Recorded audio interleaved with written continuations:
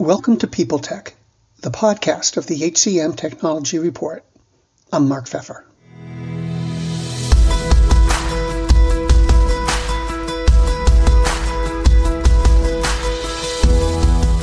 My guest today is Ryan Agresta, the CEO of Candidate.co. His platform makes it easier for employers to find talent and build more inclusive teams. Its model adds a human touch to talent acquisition by including personal referrals with each profile. We're going to talk about Ryan's company and its approach, the state of the labor market, and the impact of the pandemic on talent acquisition, all on this edition of People Tech. Hey Ryan, thanks for coming by. What does Candidate do? Candidate is a marketplace for personal referrals. So we work with employers that are hiring. They post roles with corresponding referral bonuses. And on the other side, anyone can sign up to be a referrer. Once they sign up, they can refer their colleagues to those open roles. And if their referral is hired, then they collect 80% of that referral bonus, which averages about $4,000. We're building that marketplace along with the technology to help referrers be successful. Okay. And technically, how does it work? I mean, is this a sort of an email or messaging thing, or is it more of a database thing? So employers will go to candidate.co, sign up to be an employer, and then post roles similar to how they would post roles with any other job board. For referrers, which is where most of our technology is, we have a desktop experience, we have a mobile web experience, and then we have an iOS app that you can find in the App Store. If you're utilizing the app, which most of our referrers are doing, they can upload their phone contacts to that app. It's an optional step, at which point we, Candidate, can understand who referrers know and can help make suggestions on who to refer to these roles. But no matter which experience you're using, you can look at those roles as a referrer. You can see who might qualify. We provide tools to help share those roles with your network. And then assuming you want to refer someone, you can fill out a form, which takes less than 5 minutes. Again, that can be done via desktop, mobile web, or iOS app. So what's different about this? For employers who are hiring, what we're aiming to do is really provide a new level of ability to have your job reach individuals that they wouldn't reach before. So we have thousands of referrers from all different backgrounds across the US. Now we're starting to get into all of North America. And those individuals can go out and can recruit and refer on your behalf, along with there being no upfront pricing. So as an employer, you only pay if you make a hire successfully through the Candidate platform. And for individuals working in tech, it's a whole new level of access. So currently, as an individual in tech, you're most likely constrained to be able to refer your friends to either your current company, an employee referral, or if you happen to know hiring managers at other companies. When you sign up on Candidate, you're going to have access to dozens of companies that you might not otherwise be able to reach, be able to refer your friends or your colleagues to those roles, and you're going to be compensated on average about $4,000 per role if your referral is hired. So there's both the access and the compensation side for people working in tech. So you've got essentially two sets of users, the recruiters and employers on one hand, and then the candidates and the references on the other hand. Exactly. What do you hear from all of them about why this works? You know, what attracts them to it? On the employer side, those who are hiring, we're really looking to play a low volume, high quality sort of referring process. So what I mean by that is if you go post your role to a job board, you're likely to get dozens, sometimes hundreds. We've even heard thousands of applicants. When employers post a role through Candidate, they're getting anywhere from 5 to 10 referrals per role. But those referrals are personally vetted by someone and then backed by Candidate. And so over 60% of the time, those individuals that are referred through Candidate are being interviewed, which is a very high rate. So they can spend a lot less time reviewing resumes and more time actually talking to qualified individuals, as well as the pricing. Employers really like the pricing structure where they don't have to pay upfront to post a role. They're not paying any sort of fees upfront. They're only paying if they make a hire. And then on the referrer side, what we hear that they really like is that obviously the compensation helps. Referring and being able to connect people can take time, and having the option to be compensated for that can be really beneficial. But more than anything, it's the opportunity to help out their networks. It's the social capital that comes with connecting someone with a really meaningful opportunity that results in a new job for them. And the idea that they can go reach dozens of companies that they wouldn't otherwise be able to connect their network to is something that's proven to be really powerful. Now, when did you start the company? I started the company in January 2020. So it was about 2 months before the pandemic hit the United States. And so I was going to say that your company's whole life has basically been in the That's pandemic. correct. That's So, correct. so what has that taught you? It has taught me to really focus on controlling what we can control. And what I mean by that is thinking about what is our customer's experience? Are we building a great product? Are we building an offering that really adds a lot of value to all of our user base? And not worry so much about what we can't control. So when I started the company and I was raising funds, I was raising venture capital to go actually be able to hire people and build a product. This was when the pandemic was hitting the US. At that time, a lot of individuals thought that there would be hiring freezes, that the economy would be going into a really strong recession, and that there wouldn't be any demand for a recruiting service. That was true for maybe about 1 to 2 months, and then it completely flipped. The talent market was tighter than ever. And so that was a great example of me having to learn and not worry about what I can't control, and instead just focus on candidate, our users, our customers. Do you love news about LinkedIn, Indeed, Google, and just about every other recruitment tech company out there? Hell yeah.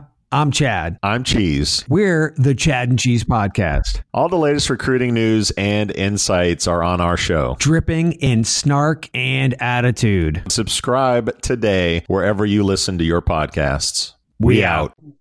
What do you think is coming in terms of, as the pandemic recedes, business gets back to something like normal? Yeah. What impact do you think that's going to have? Not just on you, but on sort of the world of recruiting and talent acquisition? I think the most tangible change we've already been able to feel is the move to remote work and allowing employers, having employers allow their employees to work from anywhere. And what we're seeing now as we sort of return to, let's call it the normal state, right, is some companies are remaining very dedicated to that. Some companies are saying we are a remote first company. We believe in that, and we're going to continue to hire in that way. And then you're seeing a lot of companies kind of slowly go back to the old way of working.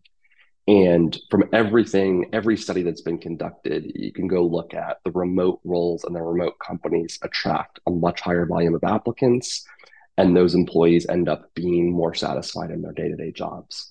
And what I foresee happening as the pandemic really kind of ends, as we return back to that quote normal state of work, is those companies that are embracing flexibility for their employees, whether that's hybrid work environments, remote working environments, are going to be the ones that are going to continue to attract talent. They're actually going to pull talent away from those companies that aren't focusing on those flexible work situations, and they're going to be much better positioned to succeed in the long run. Do you think that Candidate works better for some types of businesses than others? We focused so far on mostly venture-backed tech companies, but we have worked with a wide range of those. So we've worked with anywhere from 2 founders hiring their first employee, all the way through 1,000+ person publicly traded companies. I think where we've seen it work the best so far is for companies that are in that very rapid growth stage. So the companies that oftentimes have more open roles than they have sort of recruiting teams that can support them. The companies that have oftentimes either rapidly increased revenue or received a new round of venture capital and are very much poised to grow. And we're able to really help provide them the recruiting support because, one, they're underwater, and they're looking for access to more talent, but they're not going to have to spend time going through hundreds or thousands of resumes. And so those companies that are really in that rapid growth stage are the ones where we've seen, I think, find the most use of our services. Mm-hmm. In any particular, industry, I mean, is this the kind of thing that high tech companies would use versus retailers or something like that? Yeah, so we've worked primarily with B2B SaaS companies, but we've really worked on expanding that recently. And so we've gotten more into consumer good companies, even a couple of companies that have some sort of physical presence. But so far, we have worked with a lot of B2B SaaS companies. And if you can imagine those companies, they're the ones that have tended to be willing to accept remote talent. And if you could imagine our platform for a company that's open to remote talent, literally every referrer who is signed up per candidate can make a referral to that role. And so their access to our entire referrer base is really capitalized on. So it's been a lot of those B2B SaaS tech companies, specifically those open for remote talent. We were talking before about the job market and coming out of COVID and all that kind of thing. But what are you seeing out there today? You hear so much news about there's too few candidates, or now there's enough candidates, or there's not. It's just everyone seems to have a different read on it. What's yours? It's a really confusing time out there, I think, particularly if I'm a job seeker or someone who is thinking about leaving my company and maybe looking for a different opportunity. Because on one hand, what we're seeing are a lot of layoffs, a lot of warnings about what's going to happen to the U.S. economy in the coming months. But on the other hand, we see unemployment at a low that we haven't seen in years, right? And so we're really seeing a really strong demand for talent at the same time. I think from our perspective, when we're talking with employers, we still see most roles being in demand as ever, particularly software developers. And software engineering talent is at a very high, I won't say an all-time high, but as high as it's ever been. And these companies really are still hiring. I think there is some hesitancy. And so if I'm a job seeker and I'm looking in kind of Q4 2022, right now in this moment might not be the best time to go look for a job. But a lot of these companies are working on annual budgets. They're going to be opening up headcount again in Q1. And I think it's going to continue to be a more talent-constrained market than it will be a job-constrained market. And I mean, where do you think we're heading? Do you think that dynamic is going to continue for the long term? Do you think it's just sort of a phase we're moving through? I think any pullbacks we see, any sort of layoffs or temporary hiring freezes are just that. I think they're temporary. If you look at any sort of long-term trends, many studies have indicated that the U.S., and it's not exclusive to the U.S., is going to be at a labor shortage. Whether that is retail jobs, hourly service work, high salary software engineering roles. If you look at sort of the long term over the next 4 to 6 years, we're projected to be at labor shortages. And so if we do see some temporary pullbacks because of what happens at the economy, I personally would not guess that those are long term. Well, Ryan, thanks very much for stopping by today and sticking with me through your cold. Thanks so much for having me. I really appreciate it. It was great to talk with you.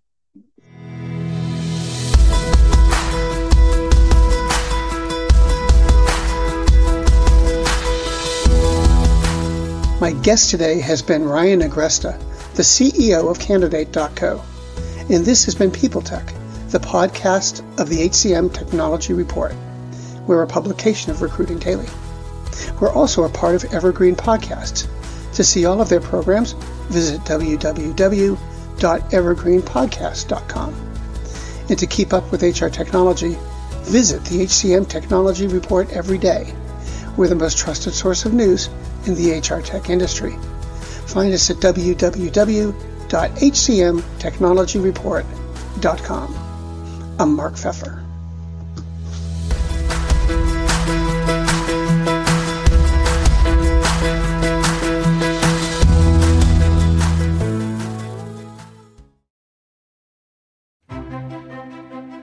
faith in the news media has been challenged, making it even harder to get stories told.